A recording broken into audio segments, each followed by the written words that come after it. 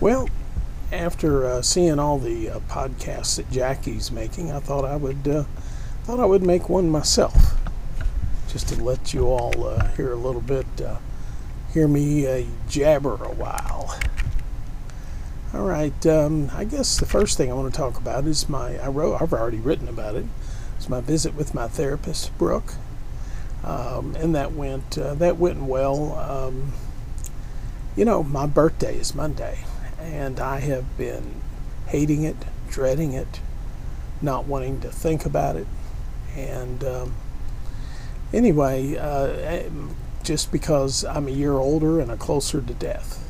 Of course, every day we're all closer to our deaths, But, I keep thinking that my mother died when she was 62. My father died when he was 67. And of course, they died of smoking related cancers, so their lives were shortened tremendously. But I still find myself, thinking I've got to do something. I've got to do something worthwhile before I die. And still struggle with how to be at peace with the fact that I'm on the final stretch of my life and not in the middle or back at the beginning. So I'm still kind of struggling with that, but she had her advice is I need to live in the present, not the past and not the future. I don't know what the future will bring. Obviously, none of us could have predicted the pandemic that we're in, or that we'd be wearing surgical masks everywhere. But it made sense. We discussed it at length, and I should celebrate this birthday and not mourn it, not use it as a time to pull up past regrets. You can't change the past, and you really don't know what the future will bring.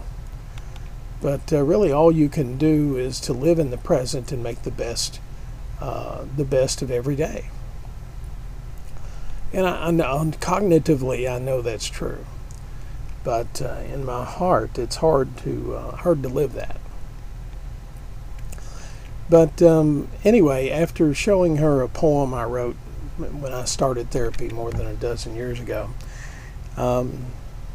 she suggested maybe there would be 61 ways I could count my blessings, if you will, 61 of them, things that make life good right now. My birthday, the fact that I'm turning 61. That sounds good. It sounds like a plan, and I'm going to have a good positive attitude this weekend. I think my wife and I are going to go out for lunch on Sunday, and then we're going to have a little birthday celebration Monday, and we're going to bring Katie in by Skype or Zoom or some other video conferencing. Bring her into it because she should be part of it. She can't eat the cake with us, but we could send her some. Anyway, the visit with Brooke was really good, and I don't know if I mentioned this the last time, but my last visit with Brooke, that's when I told her about my first therapist, Tammy, and it was really kind of ironic,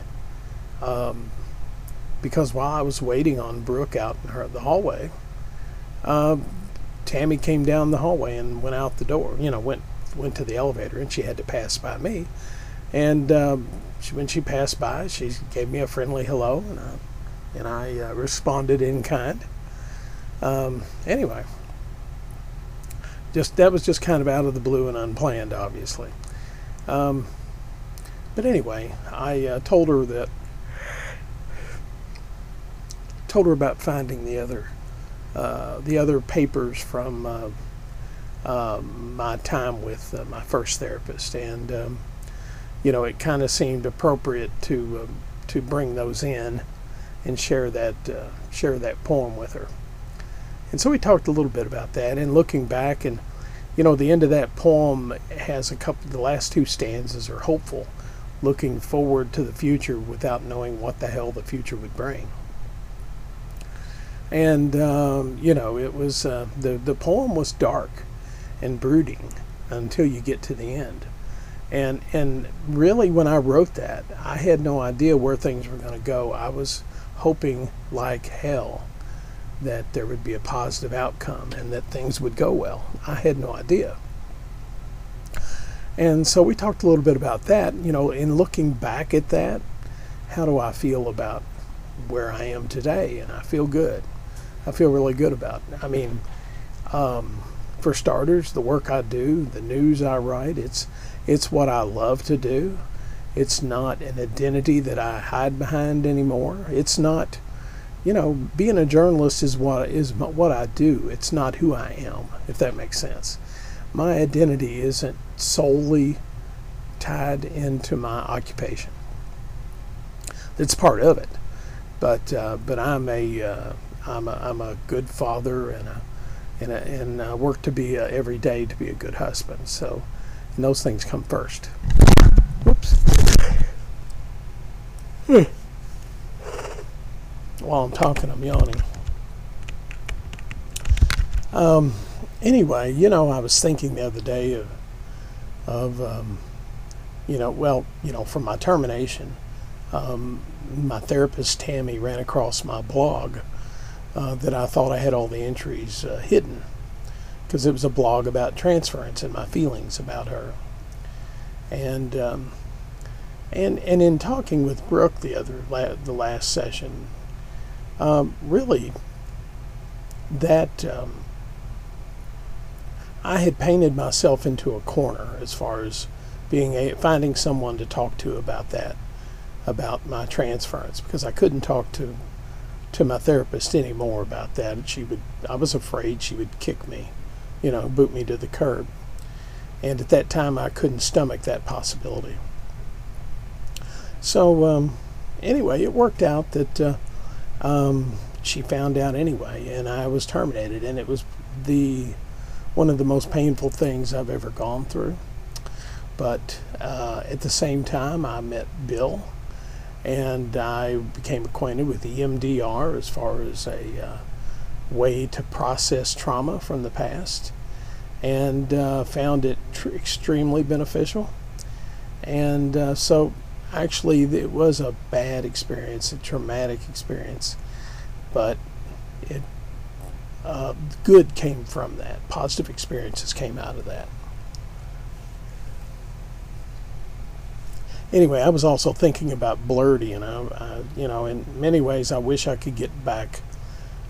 I would like to have my old journals back. In some ways I do. I think I would, but in other ways it's like I don't know that I would read through them, and I'm not sure I would like the person I read. So I don't know. I actually at some point I downloaded the XML files on some of those blogs. I don't know that I can find those files. I used to have a reader, and right after I downloaded them, I found an XML file reader that would turn all that gibberish into text again, and I could read my blogs. And I don't know. All that stuff is gone. I've changed computers and et cetera, so it's probably stuck on a hard drive in a dead computer out in the landfill by now. Oops, I keep bumping that microphone cord. So yeah, death and birthdays. This birthday, I'm ready for this to be a positive one. And I am kicking around the idea of contacting a priest that I actually was an altar boy for, right when he was a very young priest. We're going back 45 years. And he and I have run into each other periodically over the last 20 years at least, and kind of renewing our acquaintances. And I would he's retired now, and he lives in a cabin out in the deep rural woods, and I wanted to call him and peck his brain and say, can I come out and talk for an hour? I'll bring the beer, and I mean, he's been a priest for 50 years. Where do you find peace with your own mortality? And I guess that's the real question here. I kind of think I know what he would tell me is just that you take it a day at a time and you live your life the best you can each day. You try to do good and don't harm others. And I think that would be pretty good advice, but I don't know. He's kind of a talker. I kind of hate to go visit him and then get into a lengthy, deep conversation about something unrelated. But I don't know. That's just something that's kicking around. Right now, I'm not too panicked about death. There's nothing I can do about it. And maybe I should celebrate life instead of worrying about death. But I will tell you that death makes me worry about doing things before I die. The old bucket list. I've got, everybody I guess has a bucket list, but I've got what I call the fuck it list. The sex things I would like to do before I die. Sex with other women. I'd like to. I mean, my list is extensive as far as sex goes. I'd like to, have a threesome with or three or foursome with multiple men, having sex with my wife, which I talked about before. All sorts of little kinky things. And again, I think I recognize now that these things are fantasies, and some fantasies are better left alone as fantasies.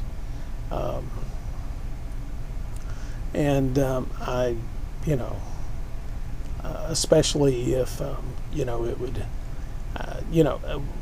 there's I want to recommend, there's a sex therapist on YouTube called Dr. What's her name? Oh, damn it. Well, Dr. Dawn Michael. Dawn Michael. She has an extensive number of YouTube recordings about therapy and sexual fetishes and all aspects of sex and relationships too, not just sex. She makes the point that, and a lot of men, apparently I'm not alone, a lot of men would like to have another man or two, or be cuckolded, or suck another man's cock, and with their wife and things like that. That's not that strange, but she makes a good point, and she says that if your wife, when you married her, was not into swinging or multiple sex partners or open to that when you got married, the chances are you're not going to be able to convince her to change. And if she isn't inclined to do that anyway, what you're setting yourself up for is to really destroy a marriage. If you badger your spouse into doing something they don't want to do, and then they do it and they hate themselves for it, or they hate you for it, that's just going to ruin a relationship. So I have to keep thinking that, but these fantasies and this fuck it list still, continues to grow. So anyway, it stays private too. All right. So I don't know. It seems like with the end of my life in sight, realizing I'm in the last quarter of the game, the extramarital sex seems more important now. It seems that, and having those experiences, it's like I need to do that before I die. And, getting older, it seems like, well, the time is shorter than it was when I was 40. But again, I think some things are just better left to fantasy. So I guess that's where things will stay, though I will tell you, the desire is strong. The desire is strong. Well, let's see what else is going on. Been selling a lot of stuff on eBay, a lot of stuff, about $6,000 worth of stuff, and going and still selling. I'm going to buy some new ham radio equipment and some other things. So I'm looking forward to doing that. Well, this past week, yesterday, I guess, Thursday, I had an interview with our U.S. Congressman. He was in the area, and his people are always super good to me, and because they know I have the Nelson County Gazette online news website, and I also work for the radio station. So they always include me in their plans if I want to do an interview or a sit-down interview or whatever. So anyway, I took them up on the offer, and so Thursday did a nice little 35-minute interview with Brett Guthrie. And it's funny, I've known Brett. I mean, Brett for, I guess, I don't know, 10 or 12 years now. And it's kind of ironic. He was in town to present the award for the 2nd Congressional District of Kentucky art contest that he sponsors, and my daughter won that same contest about a dozen years ago. So or maybe it wasn't a dozen, maybe it was, let's say, more like eight or nine. Anyway, she won that contest, and the winner of the contest, and it's a district wide, and there's 25 or 30 counties in his congressional district in Kentucky. The winner of the contest gets to fly to Washington, D.C. You get a tour of the Capitol and all that. And so when Katie won, she and Tammy went up to Washington. They weren't and had a blast. And anyway, all the other districts that have art contests, they try to arrange to have all the students from all the various states and congressional districts across the states, show up at one weekend. And Katie wasn't able to go on that weekend, so she had to do it on her. Basically, she and Tammy flew up to D.C. alone. And that worked out really great because Congressman Guthrie had no one else there to give a tour to. So he gave Katie and my wife kind of the back alley tour of this U.S. Capitol. And they went down catwalks and stairways that the public normally doesn't have access to. And of course, Congressman Guthrie's an art nerd himself, so he was pointing out all the cool architectural features to Katie. And anyway, he kind of took a liking to Katie, and so every time we get together for an interview, he's always asking about Katie. And of course, Katie's working at the National Gallery of Art, which Brett says is one of his favorite places to go to get away from the halls of Congress for a while. Anyway, he wanted. He said that when things open back up, he would like Katie to give him a tour of the National Gallery of Art, which is on the Washington Mall there, just south of the Capitol building. But that's not, it doesn't look like that's going to happen. I think Katie's going to remain shut down. Her internship ends at the end of September, which gives her just about a month left. And she's under a lot of stress right now because her job is ending and she's freaking out. She's had an interview at a maritime museum in southern Maryland that looks really promising.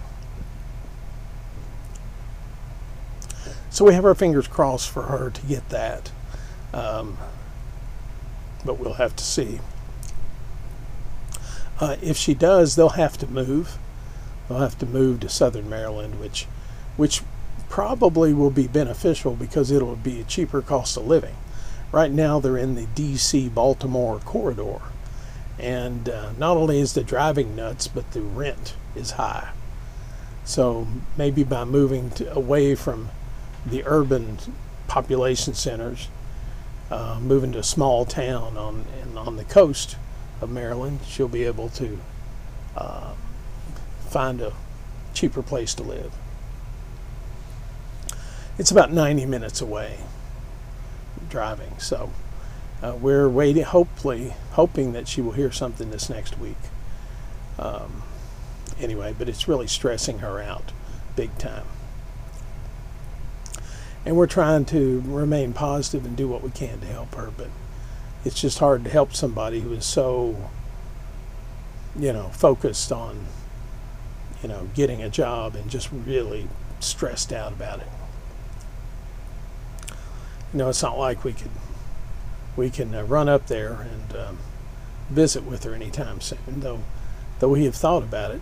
The way that area still remains a hot spot at times, and we've invited Katie. We've offered to pay Katie's ticket to fly down here, but the way the COVID-19 restrictions go, she might wind up having to quarantine if she leaves the state. And she would have to quarantine for 2 weeks, so that might not be much fun.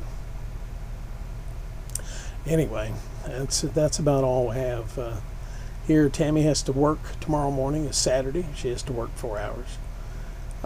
And then Elijah has NASCAR tomorrow night. And then he works at the radio station Sunday morning as well. So, anyway, not much else to add here. So I won't, I keep umming and ahhing, trying to think of things to add. The dog's over snoozing right now. He's a little bored. It's funny because he lets us know when he wants to go out, and so we have a 60-foot chain on the front of the house, and so he can go out quite a ways into the yard and actually cross the driveway into the field. But he and he does. He likes to roam and stay outside, except he doesn't like it when it's really hot or really cold or rainy or snowy. And he will tell us, you can just tell he'll bark, and he responds. You say, "Do you need to go outside?" And he's like, he runs for the door. Well, no matter how bad he needs to go, if we take him to the door and it is pouring rain outside, he'll look up at you like, "I ain't going out there," and he won't. He will not go. Now, he won't pee in the carpet. He hasn't had a mess in the house forever. But he only needs to go outside a couple times a day. He's really a good dog. Sometimes he lets us know when he's hungry or thirsty. And then when he has to go outside, and then sometimes he just barks at us because he's bored. He wants us to play with him. So he'll just sit there and bark or just look at us and woof a little bit, soft woofs like, "Come on, get off your ass, let's play." And usually he wants you to throw a ball down the hallway, or his squeaky toy. He's got so many toys, and he wants. We have a long hallway that runs the all from the front of the house to the back, and ends in the kitchen. So he loves for us to throw, tennis balls down the hallway, and he'll get out in the hallway, and he's prancing there. You act like you're going to throw it, and he's all keyed up, ready to take off like a shot of lightning. And so he wills. He tears down the hallway, trying to catch that tennis ball. So, but he never brings anything back to you, unless he's really bored and he wants you to play with him. Then he will pick up a ball or a squeaky toy or whatever, what have you, and he will bring it and set it at your feet, like, please. So anyway, I don't know if we trained him or he trained us. You know how those things work. But I think the world of him, and he's added so much. Of course, he's such a very different dog than Lucky, our yellow lab, was. But that's okay. He's a smart dog in his own right. Not quite as old as Lucky was. Anyway, and Rocky likes to when Tammy gets up in the morning. Now Rocky insists on coming to bed with us, and because it's summertime, he sleeps on the floor at the foot of the bed, or sometimes he'll be on the over on my side or Tammy's side of the bed, but on the floor.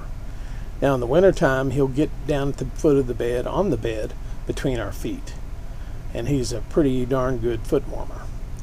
Now if it's raining or thundering, he'll usually climb up between us, and for comfort, he hates the thunder.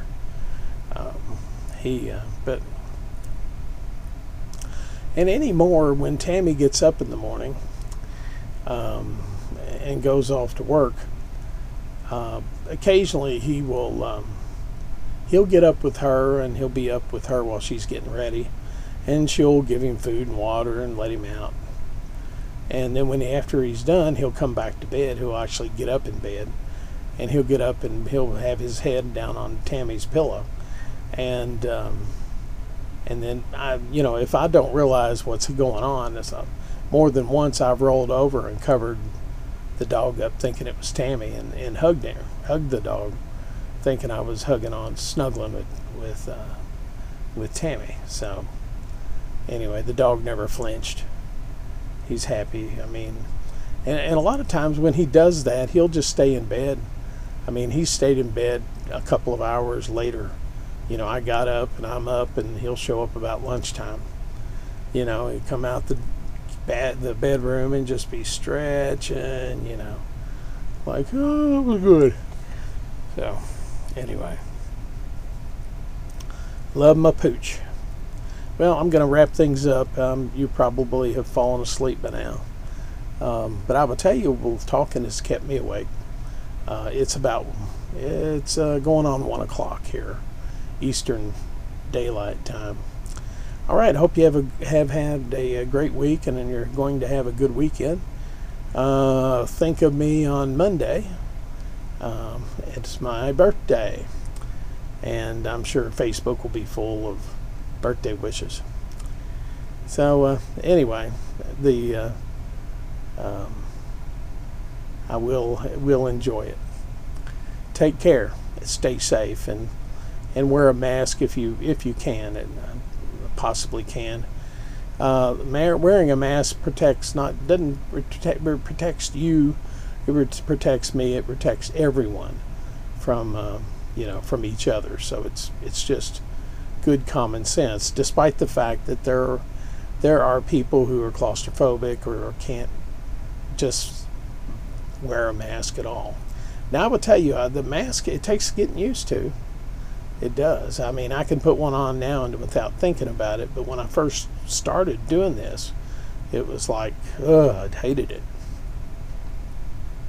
And I will tell you, the mask, when I was a member of the local hazmat team that responded for hazardous materials, we had to wear the same same supplied air breathing apparatus, the same SCBA equipment that the firefighters did, and it's a full face mask.